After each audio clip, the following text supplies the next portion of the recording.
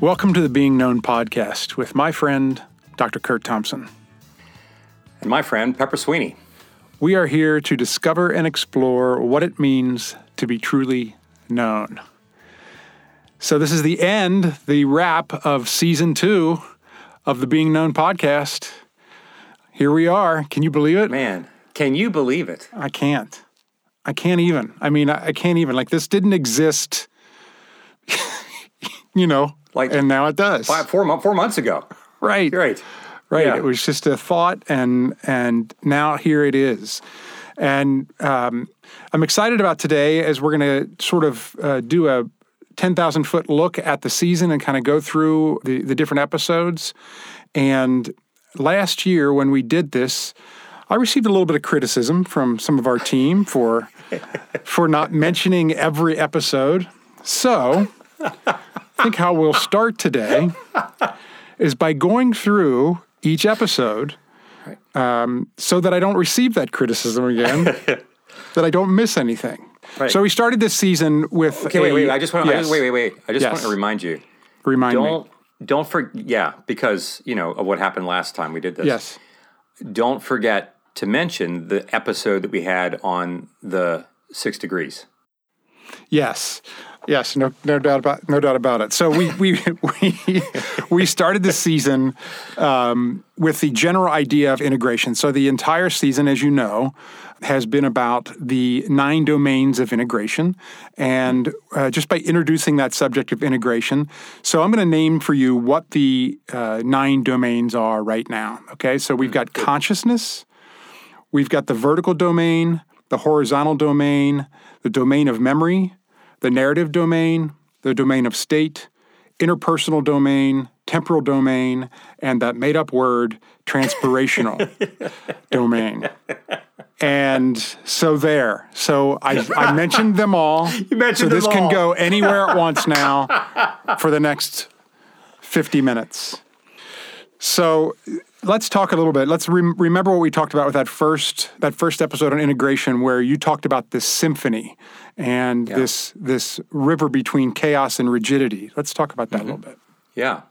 Well, Pepper, I'm just really that particular metaphor continues to kind of like work its way into my soul. I think this notion of me being aware that there are all these different domains that I have, and that that I'm realizing even now as a 58-year-old, there are a number of ways in which any one of these domains still need a ton of work.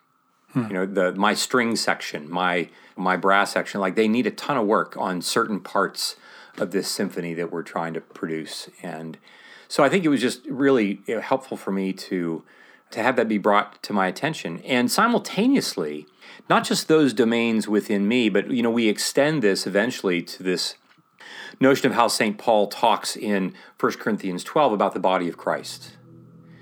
And so we like to talk about this notion that the integration process is taking place within any one of us as individuals is also being expressed by God in the larger landscape of our interpersonal experiences within the communities and between communities.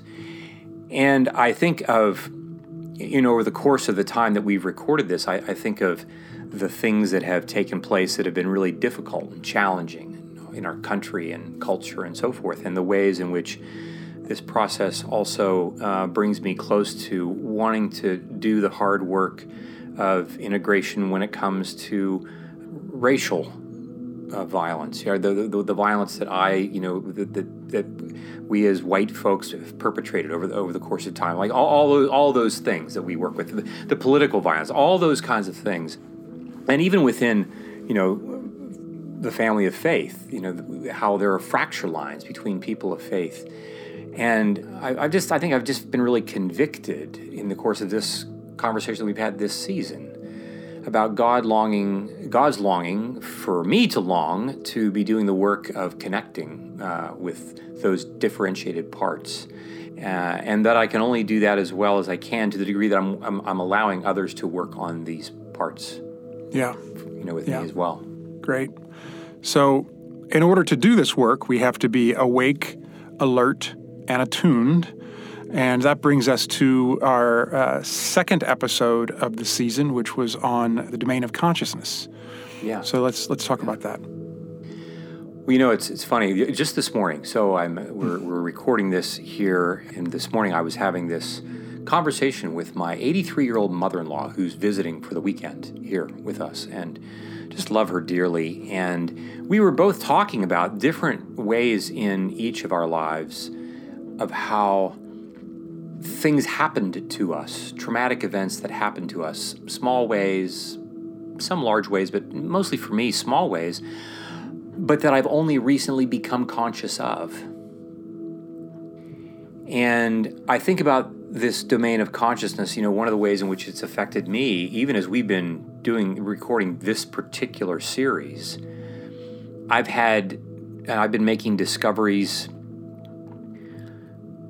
even as a 58-year-old, making discoveries about things that happened in the first, 15, 18 years of my life that certainly 3 years ago I wasn't paying attention to in the way that I'm now paying attention to them. I was conscious of the reality of the events, but not viscerally, consciously connected to the emotional content of those events.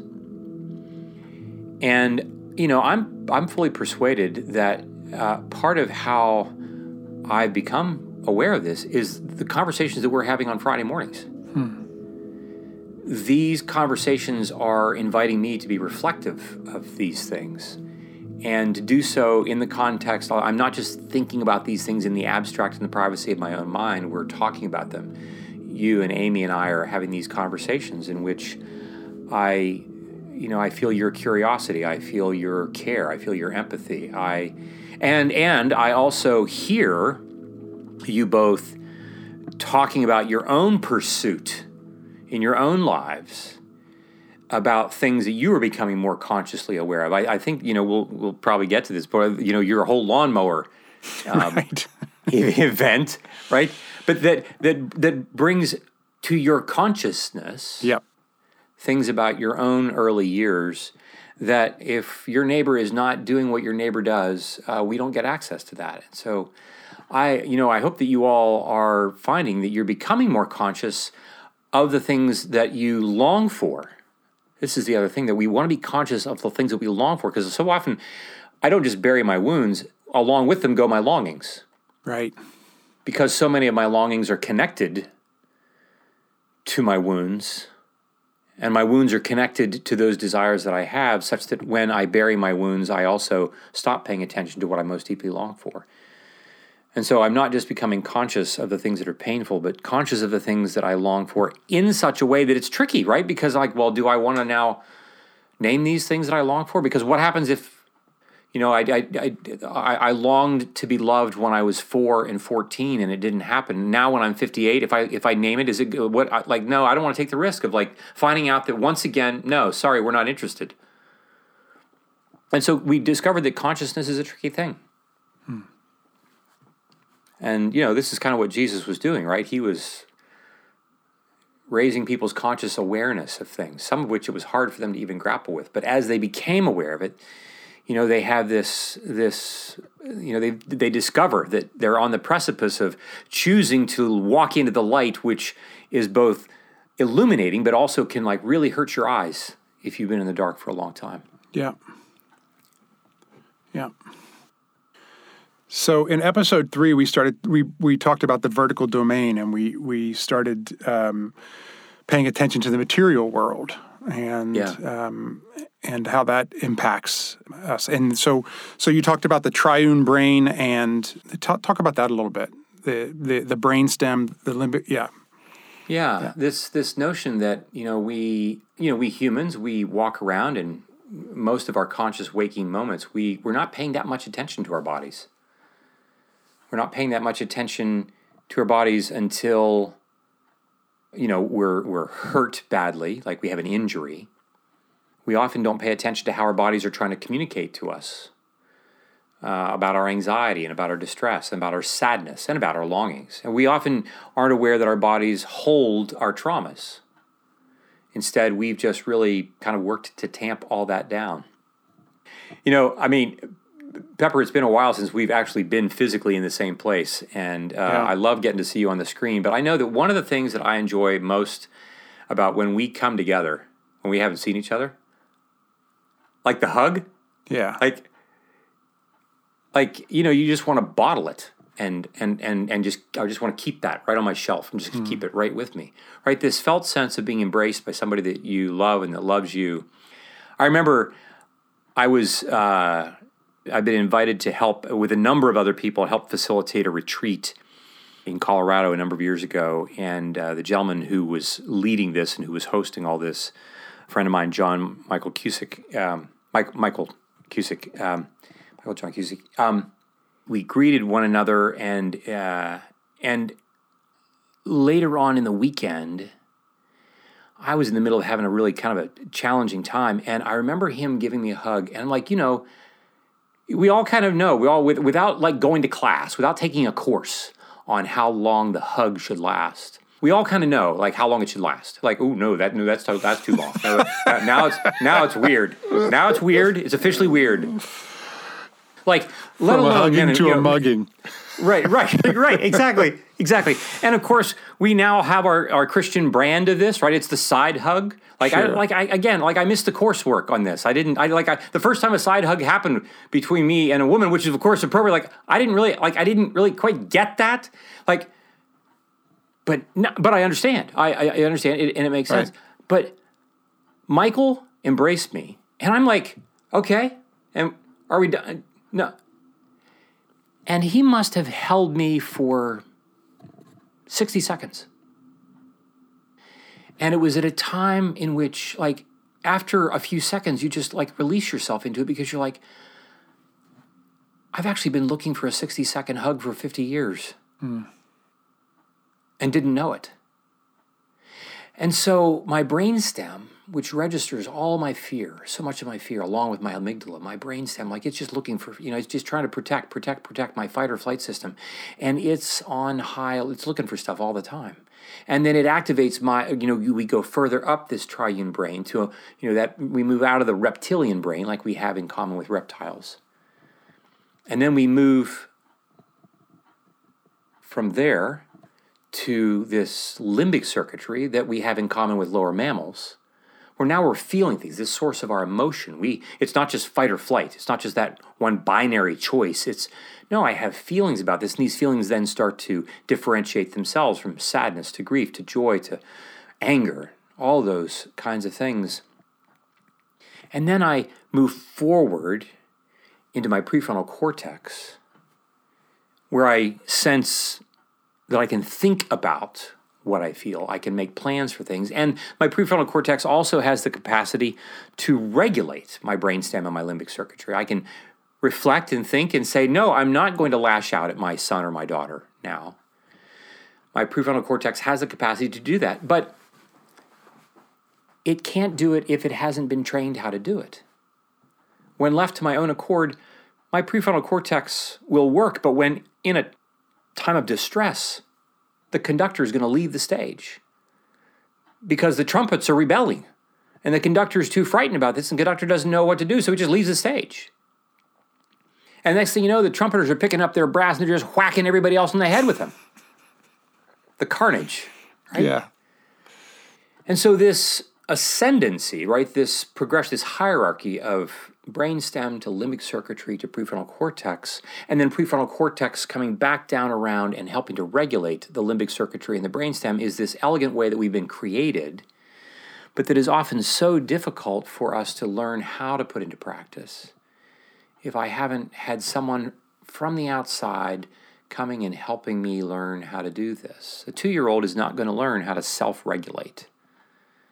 And if they don't have help from the outside to learn how to do that, they're not going to self-regulate when they're 12 or 52. And we all know what that's like to be those 50-year-olds who are acting like 2-year-olds at times. I mean, my wife has had plenty of experience with that with me. It's not fun when she says, okay, you need a timeout. Right. So you established the vertical domain there, and so then we went from there to the horizontal domain. And one of the things that I remember learning in that episode was my preconceived notion of we are either right-brained or left-brained. You kind of blew out of the water for us. So talk about that a little bit. Yeah, well, the work of Ian McGilchrist, a psychiatrist from Great Britain who's written this elegant book called The Master and His Emissary, I think tells, is really helpful in reminding us that there, most things that that we do is a shared experience between the right and the left brain. There are actually a lot of things that the right and left brain can do equally well if given the opportunity. In terms of all those things that we think that we typically cordon off for certain parts, but eventually, in most cases, the right and left brain do eventually kind of differentiate into particular activities, but not because the right brain is the only half of the brain that can do certain things, but they become kind of like trained to do this. But one thing that is different, and that has to do like inherently and from the beginning that is different between these two halves of the brain is the way they tend to pay attention to the world, the way we pay attention. If I pay attention to the world primarily through the right brain, which is what newborns and infants and toddlers are often doing, before the left brain comes online, we're just really pretty open to the universe. We're like experiences come to us. We are experiencing them now. They may be difficult, they may be painful, they may be joyful, they may be fun. They all range different things, but I'm just in the middle of these experiences. I don't have any distance from them in order for me to observe them and then judge them, analyze them, and then use them and manipulate them. I'm just in them. As we know, right? Like the 2-year-old who has a temper tantrum in Safeway and just falls down on the ground is like they don't care if anybody sees him. Like they're not viewing the rest of the crowd and observing their own behavior and saying like, this is probably not very good for my mom or anybody else. I think I'll stop now. No, they're just in the tantrum and they're going to be there until they're, darn good and ready to be done. I've got to say this really quick. Okay. So Okay. I was too old I wasn't 2 years old and it wasn't a tantrum, but I was in the grocery store with my mom as a young boy and I put on a death scene in the middle of the store that, Olivier would have been envious of.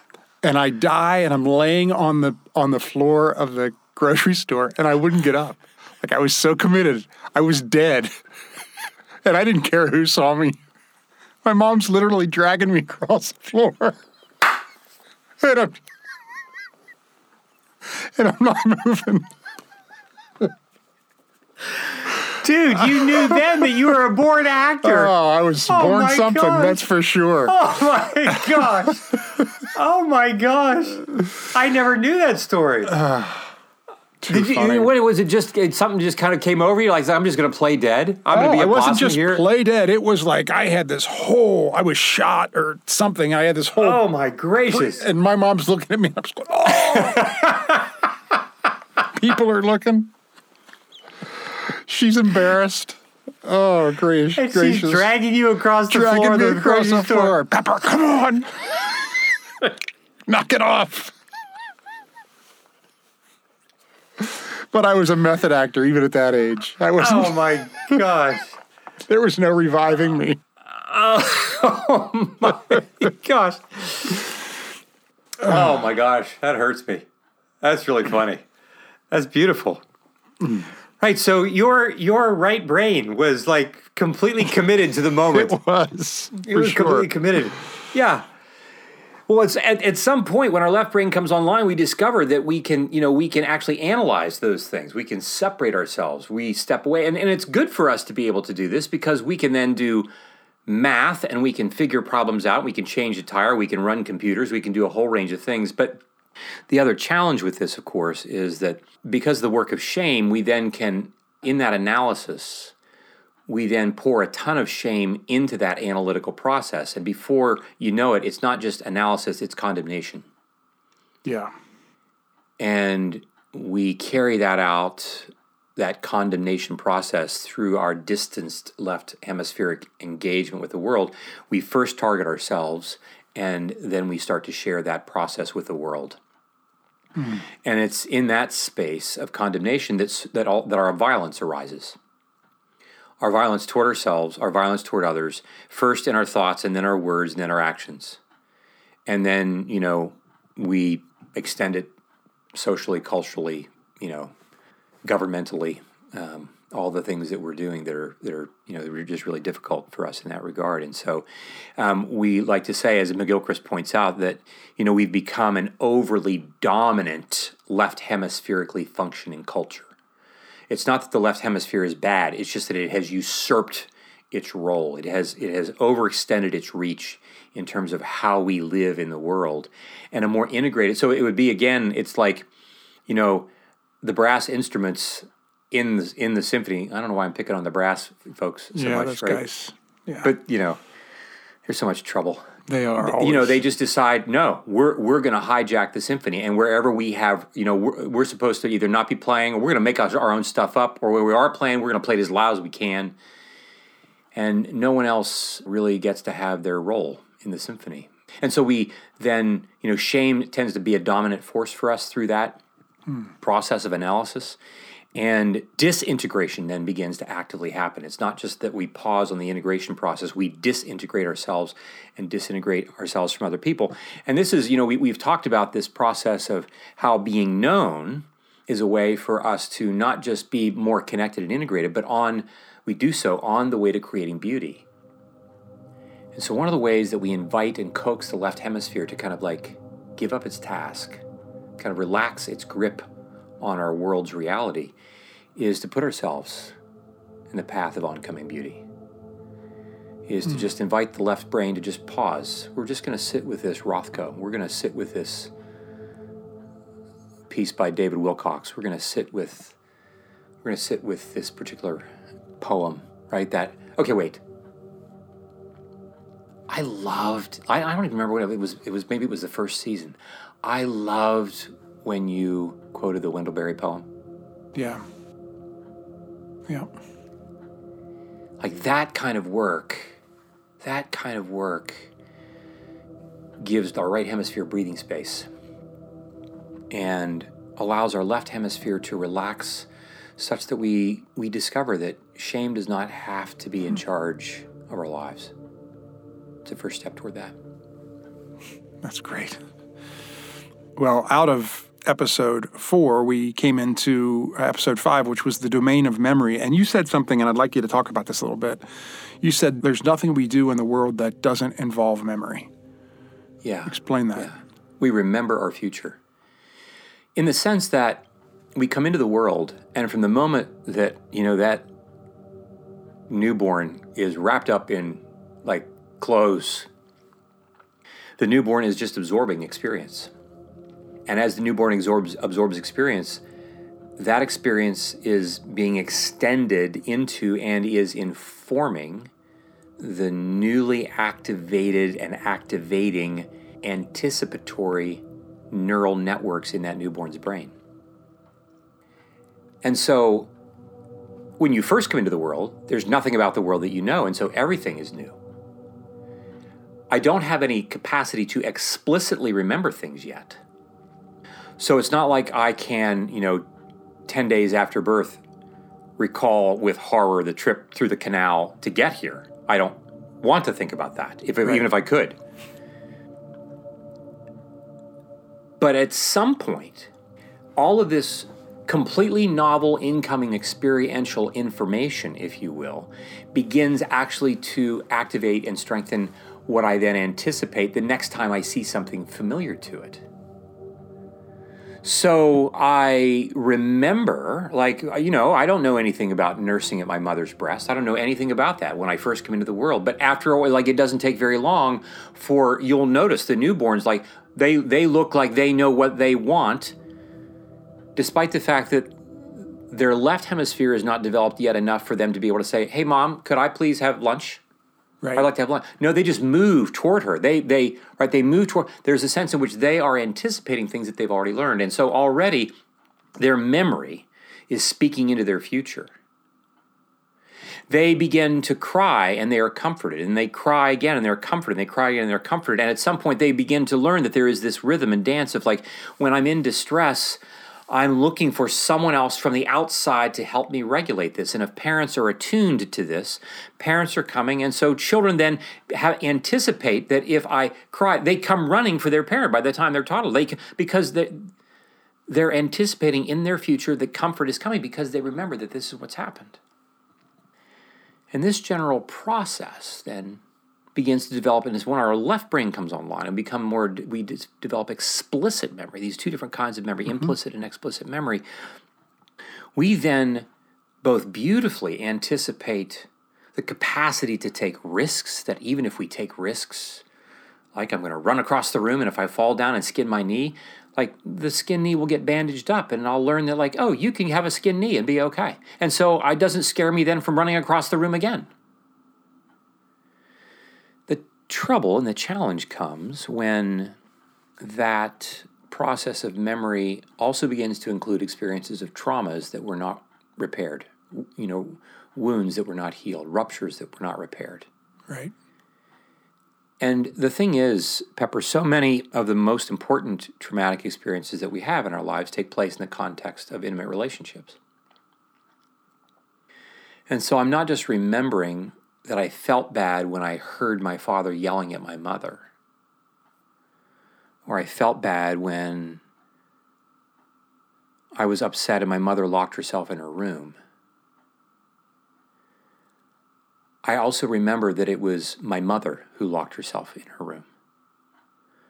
I remember that it was my father, whom I looked to for protection, who was yelling at my mother. And I remember that intimacy is a dangerous thing. And I anticipate that intimacy will be a dangerous thing, without even knowing that that's what I'm encoding. It doesn't keep me from longing for intimacy. Right.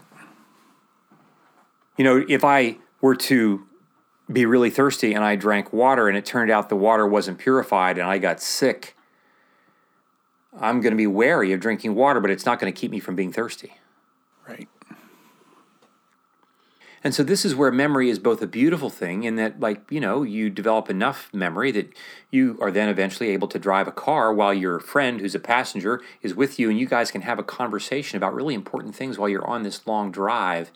You can look out the window and see the bald eagle that's flying by, and you can, remark at that and be overwhelmed with that while you're still driving your car because you are remembering how to do this. And your brain is anticipating the turn and the brake and the right and the left turns and all those kinds of things while you're having this conversation. We can do this. Memory is a beautiful thing. But it also means that I then get married to someone with the anticipation of intimacy and connection and so forth and so on. And, you're married for about 6 hours and you discover like, oh my gosh, or 6 months or 6 years, and you discover that, oh my goodness, there are these things, this unfinished business of, ruptures that haven't been repaired in my life from the first 2 decades of my life, or maybe even longer, that I haven't ever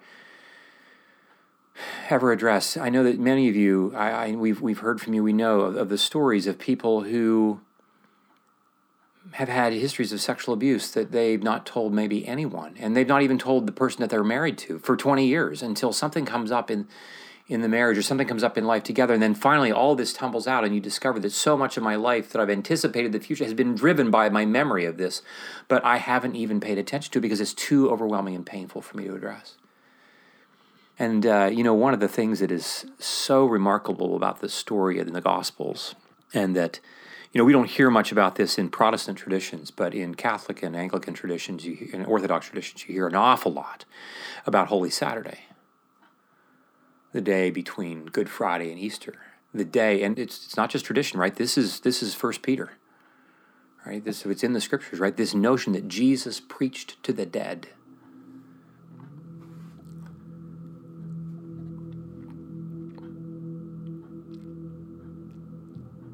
And what that tells us is that there's no part of our history that he's not coming for. The part of our lives that we thought were dead, he's preaching to them. And he's asking them, he's telling them to wake up. Because he's got beauty and goodness waiting for them. You're like, there's just no way that can be possible. There's no way the parts about me that were dead, like that's in the past, it happened, there's nothing I can do about it. That memory is a fixed thing that happened in an event back in 1983. And Jesus is coming and saying, like, yep, and I was there. You couldn't see me because you weren't ready to, and your life had so made it hard for you to hear me, see me. It's true for most of the world. But it doesn't mean I was any less present. And now I want to wake you up to what's always been the case. That there's no part of your memory that I am not intending to heal. No stone we're going to leave unturned. I'm coming for all of it.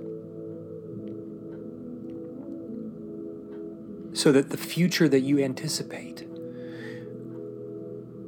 will be anticipated from a different, remembered past. Because what we remember becomes our anticipated future. That's right. Yeah. Yeah. You talked in that episode about how storytelling is a function of how we remember. And I'm going to use that as a segue into our next episode, which was the narrative domain. And you asked the question, who are the people who are telling us the true story? Yeah. And why is that important? Yeah. Well, you know what? I'd love to hear. I'd love to hear you talk about this, because I know that you have friends, you have men in your life that you're talking with on a regular basis. I'd love to hear you talk about what that's like for you. Well, so I've as I've said to you on multiple occasions that, I feel like I've had an embarrassment of riches when it comes to men that, came looking for me and found me and brought things out in me that I didn't know were there before. And so one particular guy by the name of Gene Wahlberg, Gene was a friend of mine from my time in Los Angeles, California. I met Gene through church in Hollywood, and he said on that first meeting, he said, "Hey, let's have breakfast sometime." And I said, "Okay." He said, "How about next Wednesday at 6 a.m.?" So for close to, I want to say 15 years, we met every Wednesday morning at 6 a.m. at Dupar's restaurant in Studio City, California, where we shared our lives together. It wasn't, he was definitely in the mentor role, but there was so much give and take there where he would share his story with me and I would encourage him in his story, and he would do the same with me every morning. And I remember he wanted to go see, he had a very complicated childhood where his mother died in childbirth and he was ostensibly raised by an aunt and uncle. And he hadn't been able to go to their grave sites he didn't know where they all were and all this. And so we found him. And I took him down. He did? Yeah. So I took him down to this cemetery they're in California? Yeah, yeah. Oh, my gosh. I have a picture of him just draped over his mother's gravestone. And so we shared a lot of life together. And right. And just him building in to me, and when I would say stuff about myself or whatever, he would come back with, "You're a Boy Scout." Look at what I've done with my life. And, he would just be encouraging. And I remember a particular time where I was talking with him about some things that, shame was coming up, and I was even uncomfortable in talking to him about it. And when I finished, he just looked at me and said, "I love you more than I did when you walked in the door." Oh. Right? There's no price you can put on that. No. Well, there is. It's about $14.95 for the eggs and pancakes that we had that morning. No, there is no price. In seriousness, there isn't. I'm a very lucky person to have had people and others in my life that breathed life into me. Yeah. That I honestly, I want to say, I don't want to be, that I didn't deserve. I didn't, I didn't earn. I just, it was. Right. Very fortunate. Yeah. Well, I think about this, this narrative domain. The story that you just told, like it just cuts me right to the quick. Like this whole notion of having someone pursue you and stay with you and tell you you're a Boy Scout when you need to hear that you're a Boy Scout, and tell you that you're loved more in the wake of sharing something that, you feel, where there's shame that's part of that, you're loved more now than before you shared it. And this whole notion that attachment, secure attachment that we talked a little bit about during that narrative time and how we tell our stories is all bound up in someone coming to find us and our willingness to really pursue that.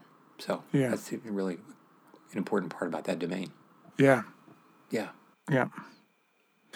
So out of the narrative domain, we entered into the domain of state. And I thought we were going to be talking about Alexander Haig that day, as I recall. But he was not the domain of state. Although he thought he was. He might have. He thought he was. He thought he was. He thought he was. Can you talk about, one of the things that I was fascinated with in that episode was this idea of transitions and the importance of transitions. I'd love for you to talk about that a minute. Yeah. Well, I'll just to give a quick example. I'm 58, and I just this past week I had a couple of experiences in which I found myself feeling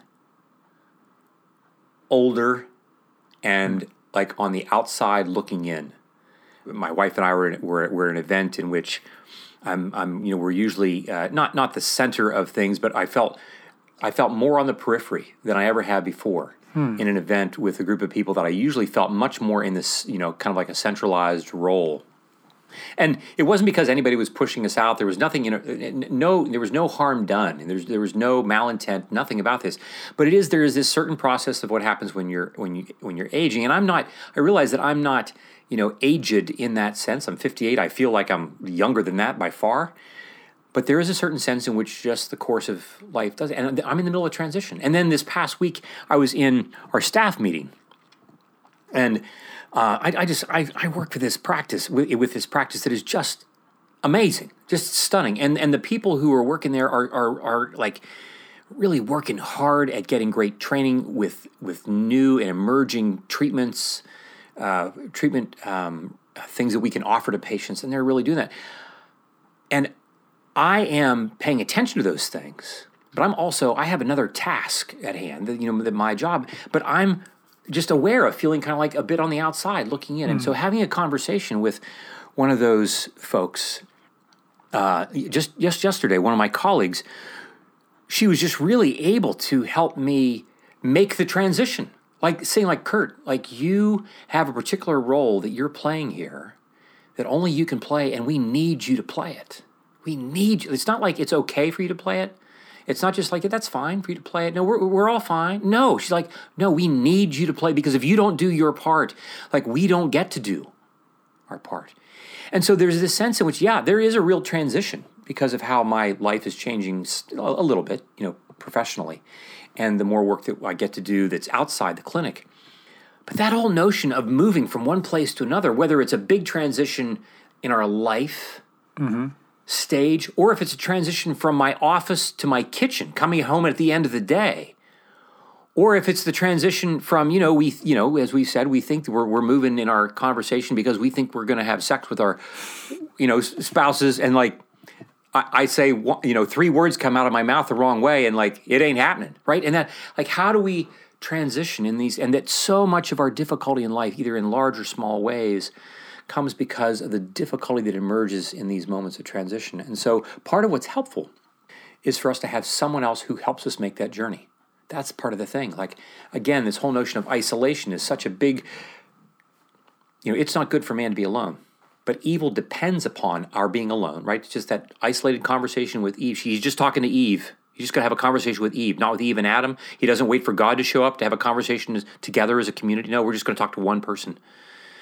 And that one person gets isolated. And when I'm isolated, it makes it difficult for me to make that transition from one thing to the next. And so I thank God for my colleagues, Courtney Morrison and Kelsey Myers, who helped me make that transition over the last 2 or 3 days about something that was like really unsettling for me. Yeah. Yeah. It's great that you have people in your life that are doing that with you. Yeah. It's a great gift. Yeah. And I think that kind of brings us to our next domain, which is the interpersonal domain. And we talked about how we tend to see others and ourselves as being independent of each other. Yeah. Right? Yeah. And I think you just gave an example of how that's not necessarily true. Yeah, it's actually, we like to talk about this notion that we as human beings are rhythmic beings, that we do have things that we do, that we have our own agency for, right? If you don't, and I don't, and Amy doesn't do the things that we each three need to do, this podcast doesn't happen. So it does need my individual agency, your individual agency, but it's also equally true that none of this happens if I think I'm doing this on my own. But it's a human thing to think that I can do this on my own. This is Genesis chapter 3. It's a human thing, and in our particular setting, kind of like a European Western modernist way of like, I can do this on my own because I am on my own to begin with. It's not just that I come up with that I can do it because I have to do it on my own because I am on my own. And this is part of this is where it begins. It's not just that like we're all trying to get away from everybody else that we can do it on our own. It's like, no, I am on my own. And so I have to make up a story that helps me make sense of like, how do I survive? Well, I'll do this on my own. And so we practice this, and then we train our children to do the same thing. And in fact, it's like training to teach people that gravity doesn't have nearly as much pull as it really does. So no, it really would, like, if you want to get out of, maybe not the 9th floor, but if you want to get out of the 2nd or 3rd floor of your building and get to your car quicker, you just step out the window. Right. It's okay. You'll be fine. It's not the way the world's made. And we're reaping that harvest even as we speak. And of course, COVID hasn't made anything any easier. No, it sure hasn't. Right. So we need the differentiation of other people, of interpersonal, in order for me to see that I need the connection with this very different person. Not that I'm going to be absorbed into them or they're going to be absorbed into me, but we do need interdependently each other in order for us to flourish. Yes. I think that was illustrated in this episode through the help of my neighbor, Willie. Right, man. Yeah, I'm telling you. Yeah. If you haven't heard this episode, I encourage you to go back and listen to that because it was a moment for me. Yeah. It was a special episode to me personally. So yeah, encourage you to go back and listen to that one. Yeah. We then got into the temporal domain and this whole idea of our perception of time and how we so often look at the future in with anxiety and the past with regret, and how we want to change that from looking at the past by reflecting on it and not necessarily regretting it. And what was the switch for the future to the anxiety? Go ahead. No, go ahead. I need to know if you were listening. Gosh. The way to get rid of anxiety is to have a plan. Right? I mean, that's what you right. I was listening. Right. Okay. Not only are you correct, but I thought like the way to get rid of anxiety is to have somebody not ask you stupid questions. Yeah. I'm starting to look at this podcast with regret.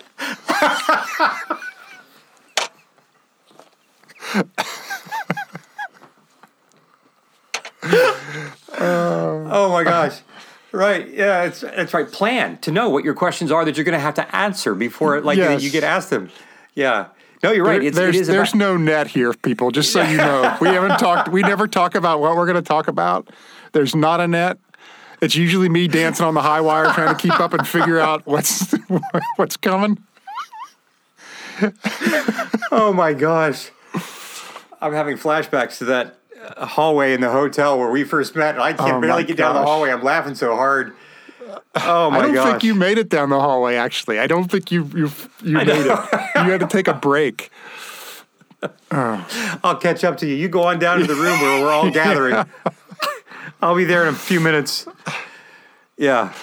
No, I think it does. This notion of planning, and of course, in each of these realms, we talked about these two rails. One rail being anxiety in the future, regret in the past. The other rail being that I can reflect on the past and plan in the future. And either one of those, right, the reflection and the planning, there's a very thin line that separates that rail from the other rail. And I'm constantly tempted to jump from reflection to regret, and constantly tempted to jump from planning to worrying.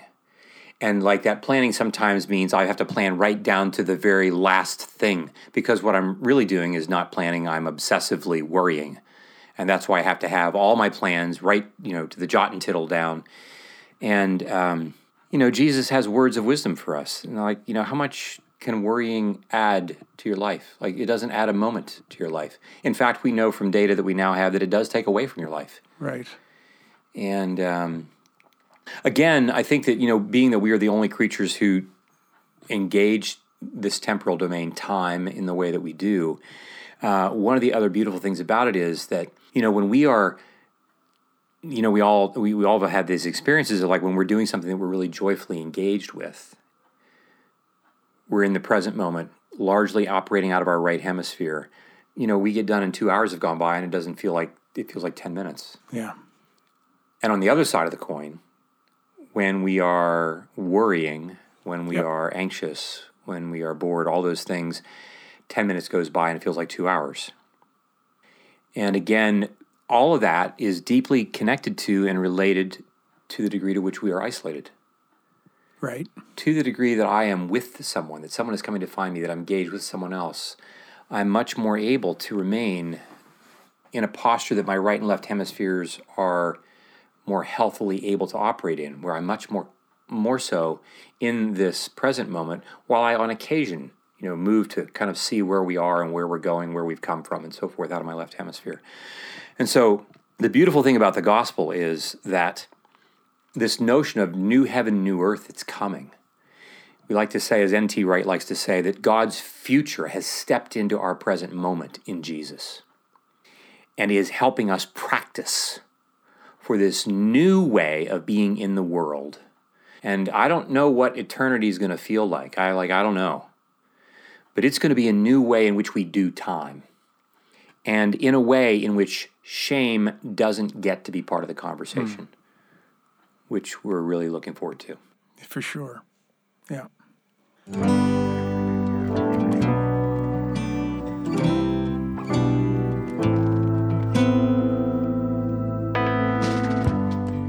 Kurt, as always, it's so good to see you. Okay, so you have mentioned, and we've talked a little bit on the podcast about an event that you have coming up. And I have some details, but I don't feel fully informed, so I would love to know more. Thanks, Amy. Many of you may remember that I have mentioned in the past an upcoming conference that I'm really excited about. The conference is called Connections, and it will be held October 22nd. That's Friday, October 22nd. It's going to be a virtual conference, and it is sponsored by the Center for Being Known. The Center for Being Known is a nonprofit organization that I formed a number of years ago, and its mission and purpose is to create an opportunity for anyone and everyone who is interested in exploring this intersection of interpersonal neurobiology and Christian spiritual formation and how that can shape our lives no matter where we are working, whether we're working as parents or in schools, as teachers or administrators, if we're lawyers, if we're doctors, if we're secretaries, if we are farmers, no matter what it is that we're doing.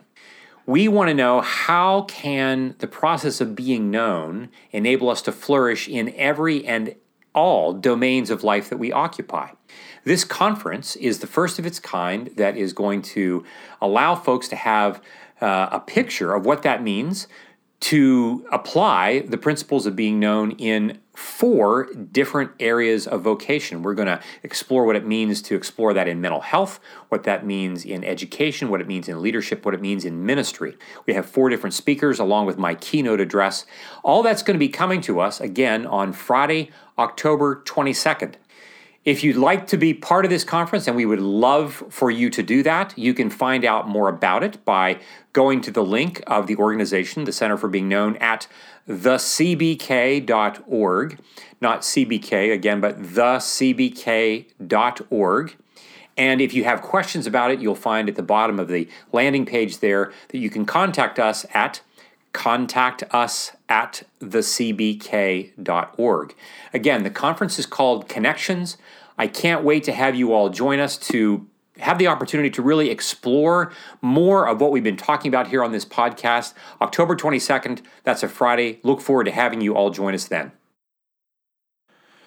So we wrapped up this season with the transpirational domain, which is you described as this sort of breath that goes across all of the domains. One of the illustrations that you used in the course of that episode that stuck with me was when you were talking about the artist Meiko Fujimura and how he paints with minerals, and he has a technique that you were describing where he has flakes of gold in sort of this shaker, right? Mm-hmm. And so he's got a canvas that's wet with paint already and other minerals and material.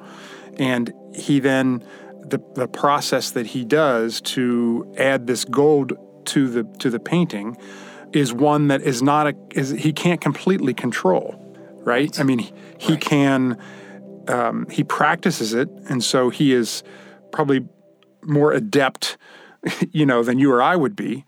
Mm. But there is also a part of it that you have to accept, and he has to accept in this experience, that it's going to land where it lands.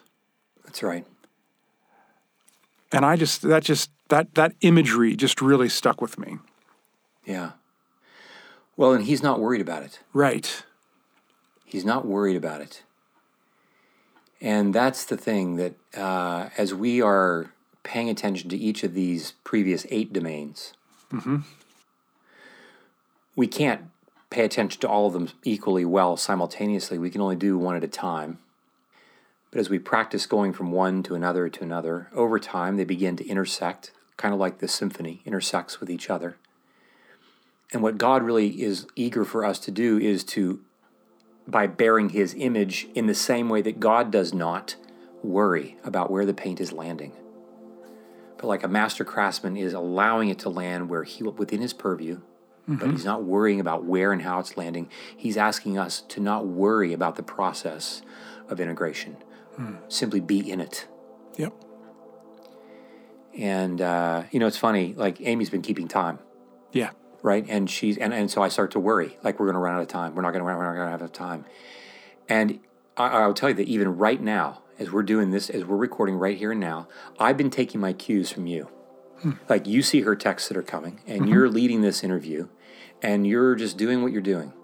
And I'm like a kid watching his dad.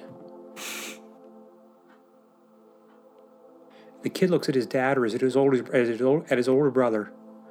The kid sees that his older brother is like, okay, your kid's he's fine. I'm like, and I breathe, and I think like integration's happening right here and now.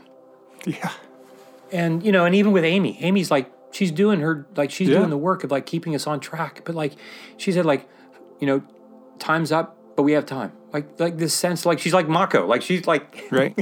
It's gonna land where it's gonna land. Doing the thing, and so I just really want to thank you for that, and that even this episode, even our wrap up episode is kind of given us opportunity to do the very thing that we've been encouraging you all to pay attention to do, because we really do believe that it will enable you to pay attention to your lives more effectively, and therefore be known more deeply, and therefore create beauty and goodness in the world more effectively. And to that end, I have something that I want to share with you all. Yes. Yep. And I'm just going to start. I'll just try to do this really quickly because I know we don't have a lot of time.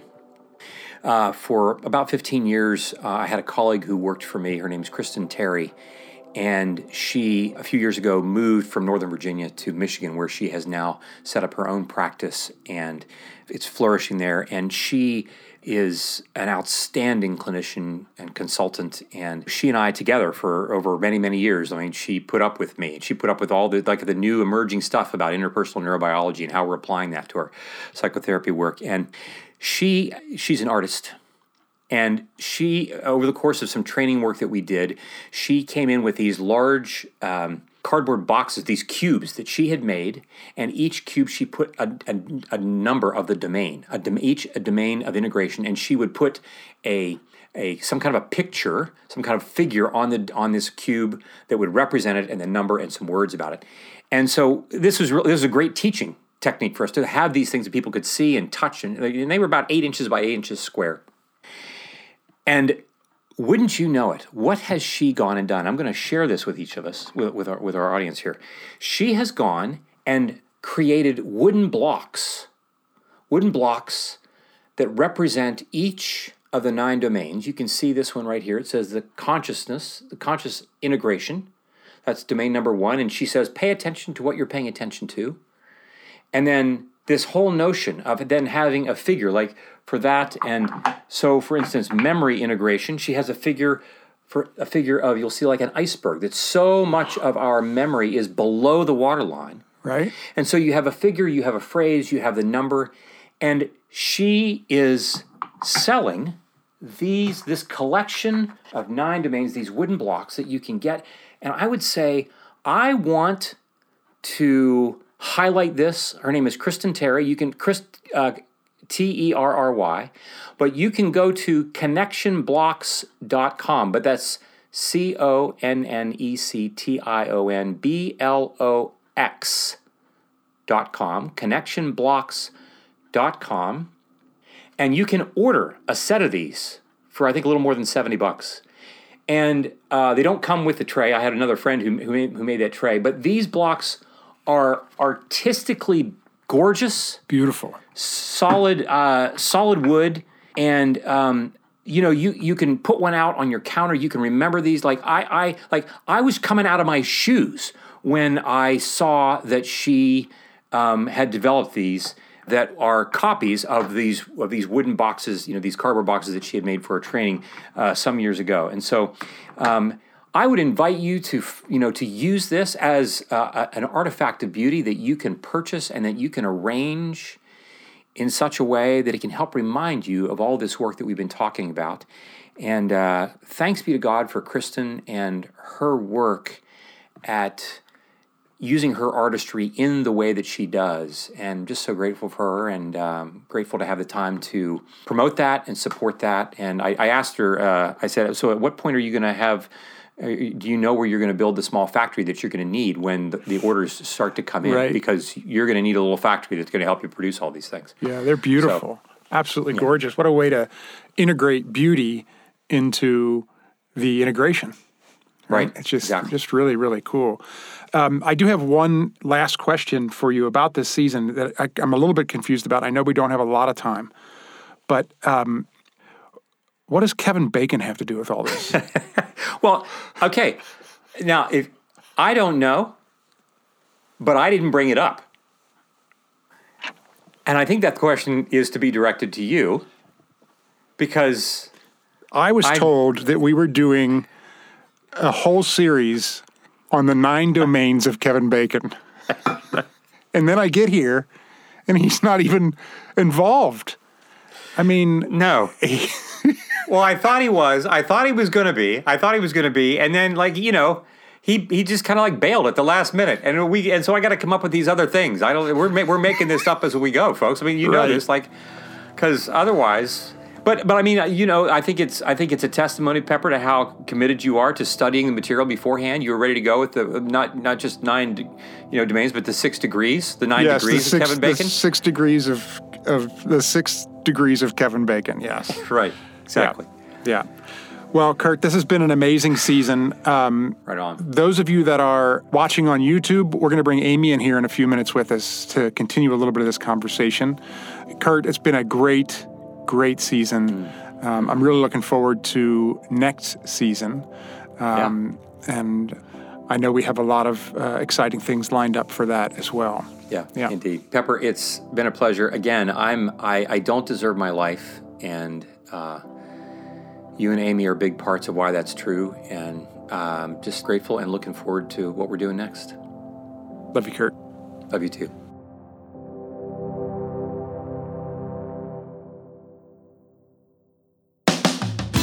This podcast is produced by Kurt Thompson, Pepper Sweeney, and myself, Amy Chella. Audio production and music is by Keaton Simons. If you'd like to connect with us, you can visit us on our website, beingknownpodcast.com, or you can find us on social media at beingknownpod. Be well, be known.